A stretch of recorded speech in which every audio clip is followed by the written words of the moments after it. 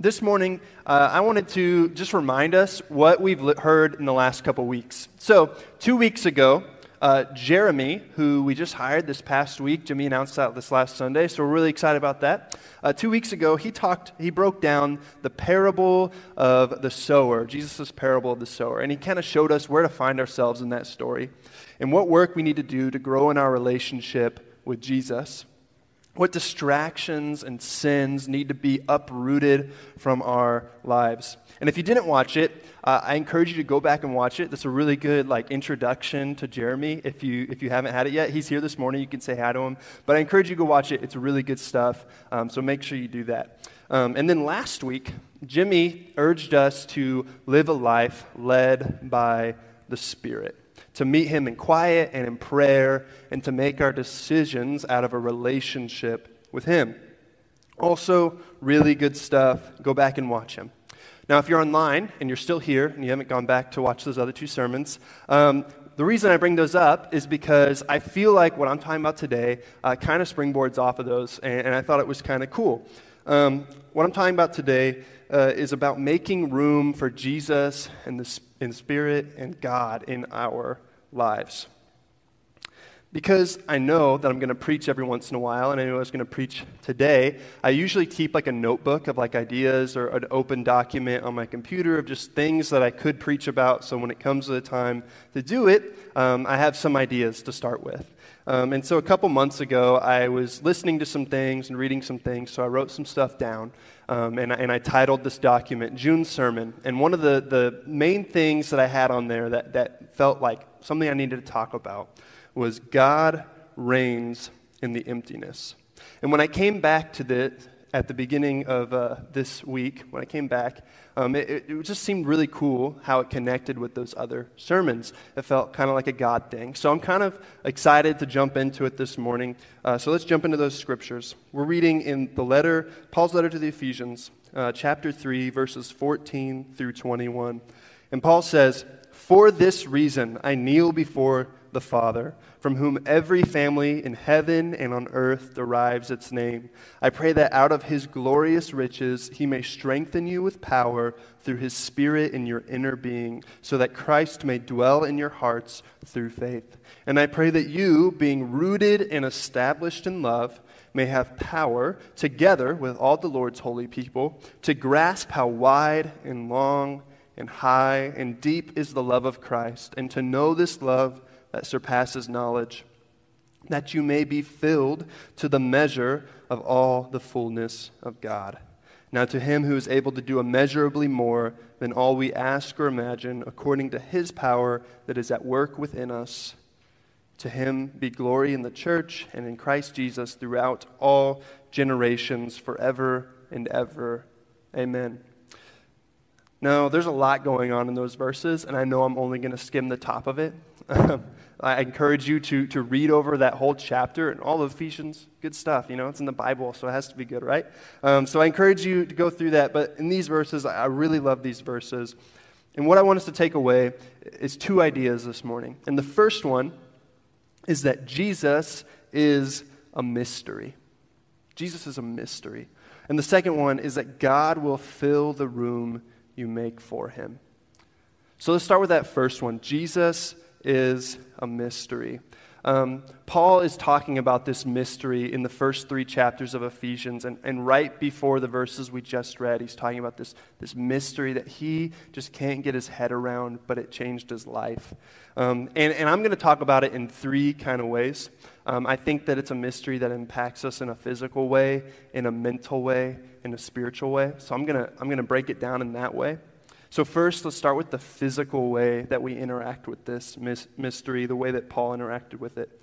So in verse 14, Paul says, "For this reason I kneel before the Father." And you're probably wondering, what reason? Why is he kneeling? We don't know that. We didn't read those verses before that. So I'll let you know. The reason is there's a mystery that Paul admits he doesn't understand. It's the mystery he's been talking about for those first 3 chapters. And that mystery is that contrary to what Israel believed for the first 39 books of the Bible, the Old Testament, God actually loves and cares for other nations. God actually loves other people besides Israel. He's offering salvation through Jesus to anyone. And for many Jews who heard this message, that was a deal breaker for them. And it wasn't because they were like these villains that didn't want to help anyone. I mean, for them, the story that they'd gotten so far, I mean, if you're reading through the Old Testament, they knew they were God's chosen people, that God loved them special. And so to hear the story, it just felt like it was going against that, especially in a time when they felt like everyone in the world was against them. To hear, wait, God's actually wanting to help other people too? I mean, it just didn't seem right.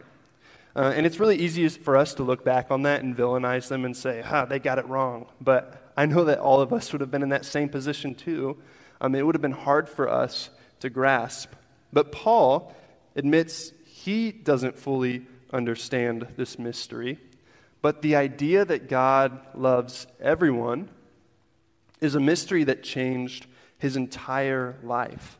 It made him realize that God's love is bigger than he thought it was, that God was bigger than he thought he was.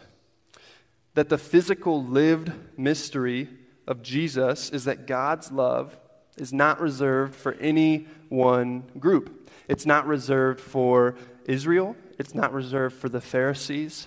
It's not reserved even for Christians or Americans, for Democrats, Republicans. It's not reserved for any one group. It's for our neighbors and our enemies. That God's love is for everyone.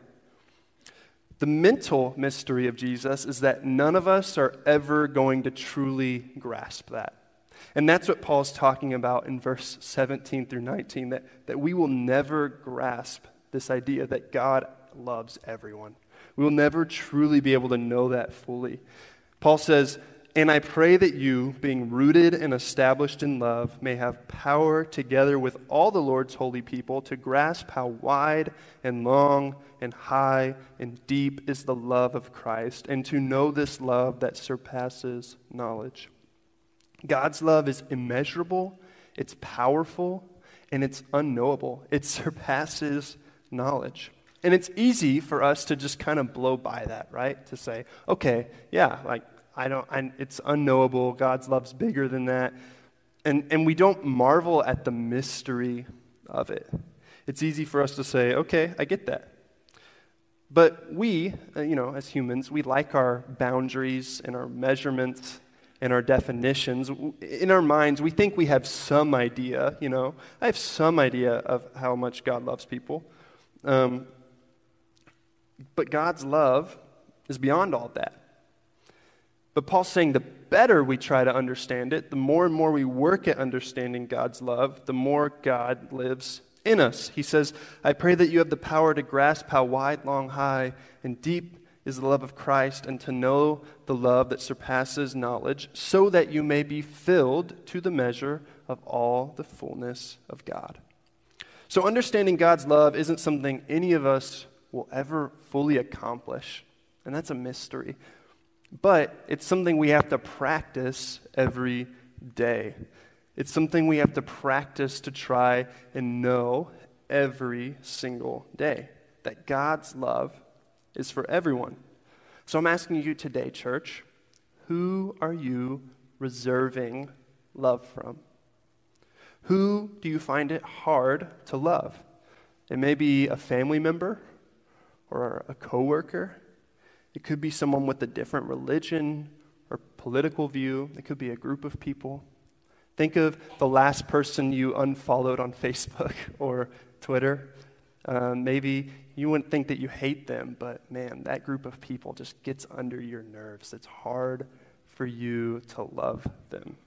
It could be someone in the church, people that you make snap judgments about, someone that annoys you or maybe even scares you a little bit. People that you may not hate, you just don't like being around. And Paul says, "I pray that you may have the power to grasp how wide, long, high, and deep is the love of Christ, and to know this love that surpasses knowledge, that you may be filled to the measure of all the fullness of God." And that's what we want, right? We want to be filled with the fullness of God. And this final mystery, the final part is the spiritual mystery, that Jesus lives in us, the Spirit of love enters into us, that we be filled by God. And it's the Spirit that gives us the power to grasp and to know His love. A question that used to get me so tripped up growing up was, how do I know if I have the Spirit? Because it feels like it should be something I know, right? Like if God's Spirit is in me, this should be an obvious thing. And it was hard for me because it didn't seem obvious. Like I felt like I should have a clearer sign to know if God's Spirit was in me. And the answer that helped me the most was the combination of one of Jesus' story and one of Paul's letters to the Galatians. In Matthew 7:15-20, Jesus says, "Watch out for false prophets. They come to you in sheep's clothing, but inwardly they are ferocious wolves. By their fruit you will recognize them.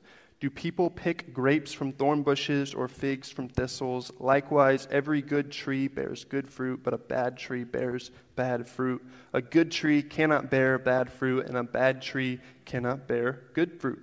Every tree that does not bear good fruit is cut down and thrown into the fire. Thus, by their fruit, you will recognize them."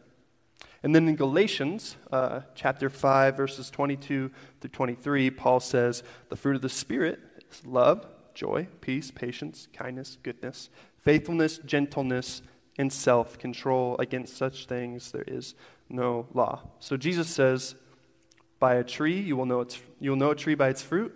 And Paul says, this is the fruit of a Spirit tree. These things are what happen when someone has the Spirit. These are the things that they produce. So if you want to know you have the Spirit or not, look at your life.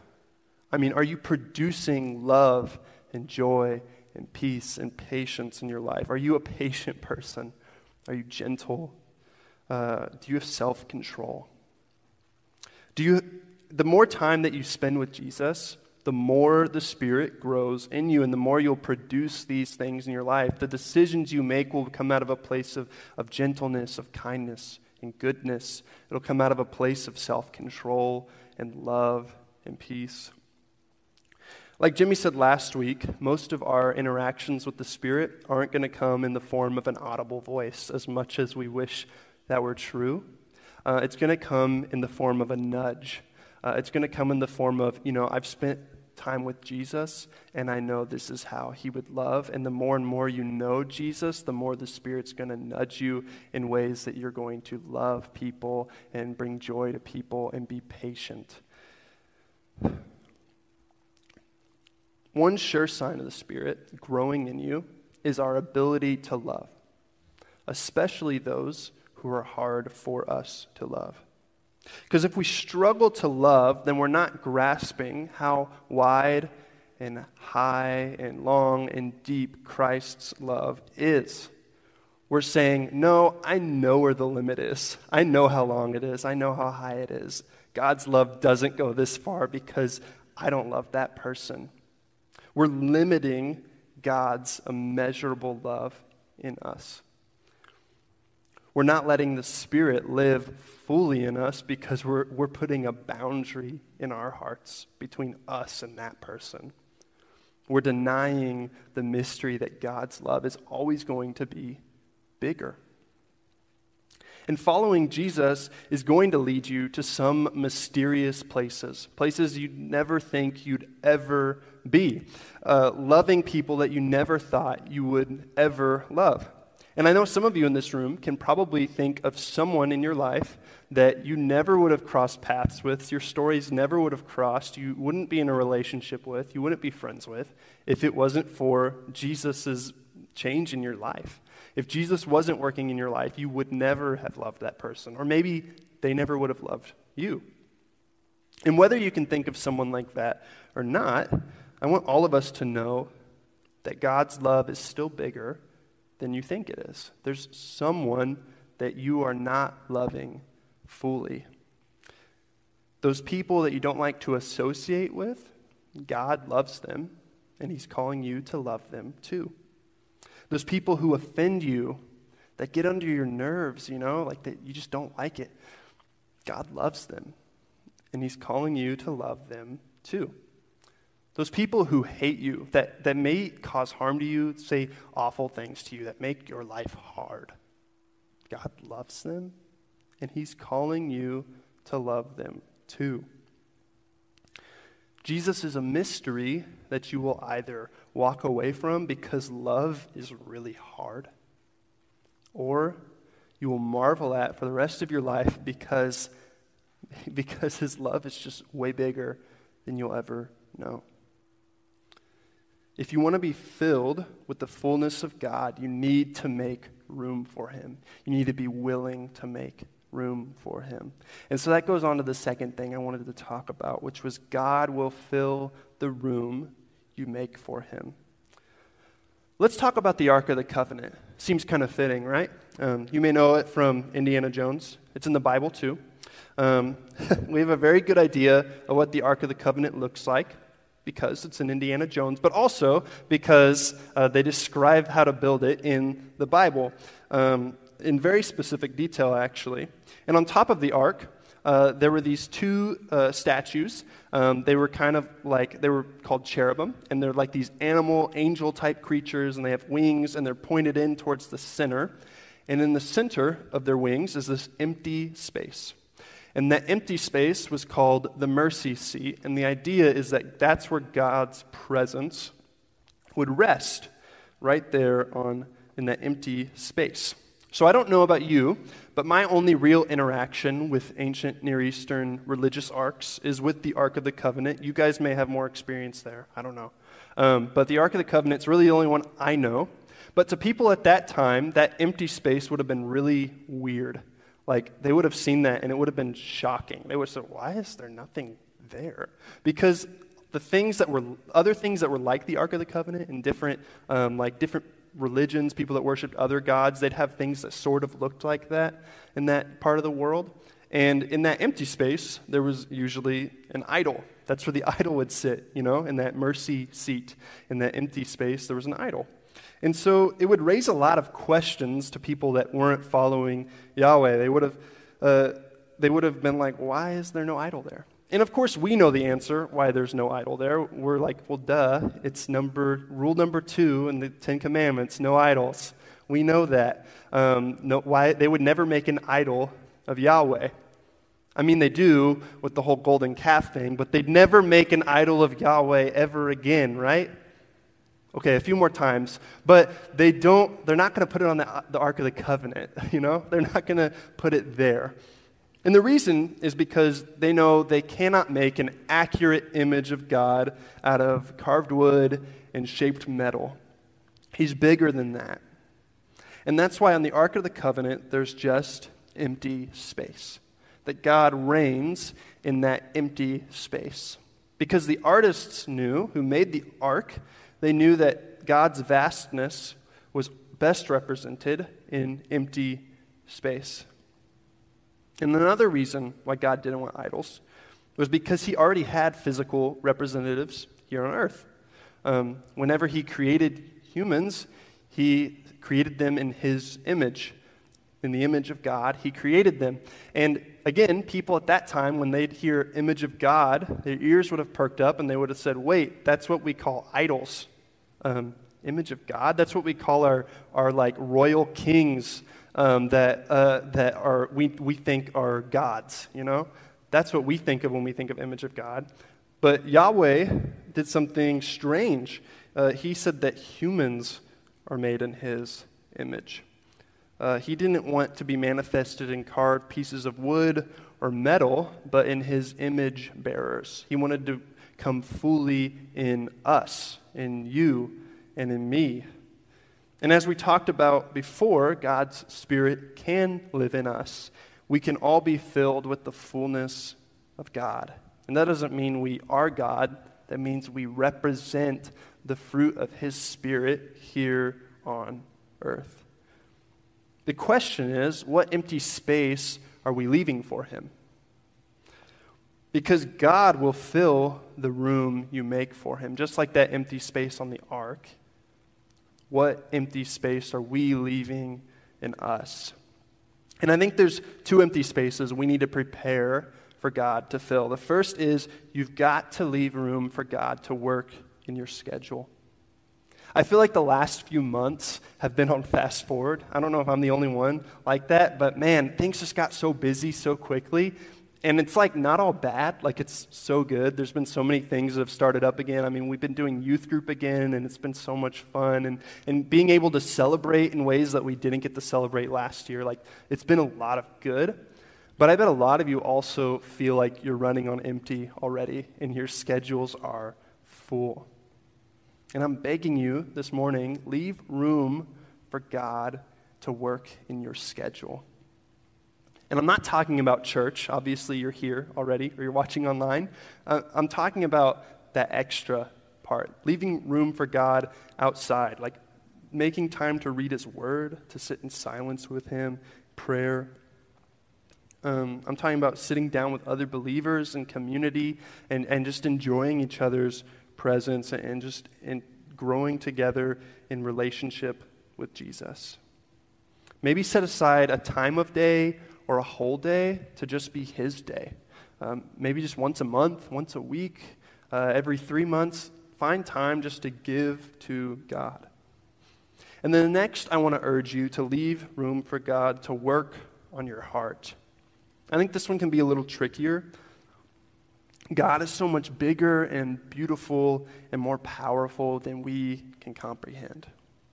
We talked earlier about just some of the mysteries that we have to live with following Jesus. In the book of Job, God closes out by telling Job, hey, there's some stuff you're never going to understand, and you just got to live with that. You will never understand some things. And we can all nod our heads along with that. But man, there's some stuff that we think we understand, right? Like we'll argue about it to the end. Right? And a prime example of that is the Pharisees. You look at the life of the Pharisees. These guys, they knew God's law inside and out. I mean, they knew it. And they would argue about it, and they were probably right about a lot of it. And they sacrificed a lot in their lives to live pretty radical lives for God. I mean, we villainize them a lot, but these guys gave up a lot because they thought what they were doing was following God in the right way. They devoted their lives to Him. But they missed the point. You see, Jesus came along and He offered this new way of life. And when He did that, there was no room in their hearts or their minds for God to work. And so my question for you guys this morning is, what beliefs and practices are you holding most sacred in your life? What ideals and ideologies are you giving prime real estate to in your mind? And I want you to ask yourself seriously, why? It may not be bad. Maybe there's a good reason for those things. But I want you to ask yourself seriously, why? And then more importantly, what does that have to do with following Jesus? And if they don't have anything to do with following Jesus, maybe make sure you're leaving a little bit of room there for God to work.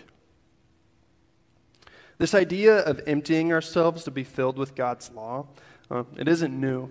It's something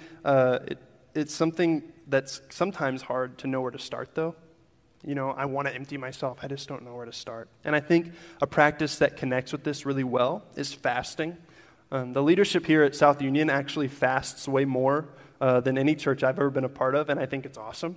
But I'm guessing most of us don't regularly fast. I'm guessing it's not something we do all the time.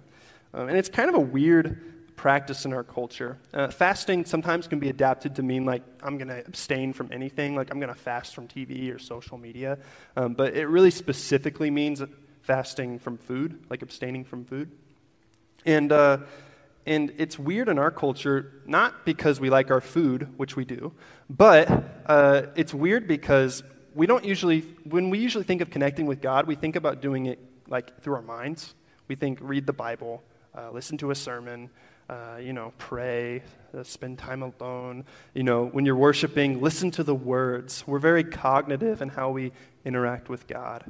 But the idea of fasting suggests that we can connect to God through our stomach, which is weird to us, that this feeling of emptiness here will lead us to be filled by God. What's even crazier to me is that for a large majority of church history, this was one of the most common spiritual practices. In fact, a little over 100 years ago, it wasn't uncommon. In fact, it was probably expected that most Christians fasted twice a week. I'm not saying we get back to that. I mean, maybe. But I'm saying this is a tried and true method of creating an emptiness for God to fill in your life. This is a tried and true method of spiritual practice. And Jesus even talks about it. It's one of the practices he talks about the most. He says prayer and fasting over and over again through the Gospels. Making room for God in this way may open your eyes to other places in your life you can make room for God. So choose a day and eat dinner, and then don't eat until the next day for dinner. Might be hard. Maybe just skip a lunch if that's easier for you. Find something that works for you. Find a starting place and just try it out. Maybe it'll just be awful, but I want to just ask you, try it out once. And skip some meals. And just focus on that emptiness and try to wait for God to point out another place for him to empty in your life. Because it's only when we're empty that we can be filled. Then we can be blessed to be a blessing. In Matthew 5, Jesus flips the world on its head when he says, those who are blessed are those who are empty. Those who are rich or successful or beautiful are not the blessed ones. It's the empty ones. He says, blessed are the poor in spirit, for theirs is the kingdom of heaven. Blessed are those who mourn, for they will be comforted. Blessed are the meek, for they will inherit the earth. Blessed are those who hunger and thirst for righteousness, for they will be filled. Those are just the first four Beatitudes, part of Jesus' declaration of what it's going to be like to live in his kingdom. I love how Eugene Peterson puts it in The Message. He paraphrases it. He says, you're blessed when you're at the end of your rope. With less of you, there's more of God and his rule. You're blessed when you feel you've lost what is most dear to you. Only then you can be embraced by the one most dear to you. You're blessed when you're content with just who you are, no more, no less. That's the moment you find yourselves proud owners of everything that can't be bought. You're blessed when you've worked up a good appetite for God. He's food and drink and the best meal you'll ever eat. Every week we take communion. We take a moment to take the bread and the cup and remember Jesus, this mystery that he loves me and you and everyone in this room and everyone outside of it. And we get to be a part of that. And I want to ask you this morning, are you hungry for him, church? Or are you full of anything else? Let's make room for him this morning.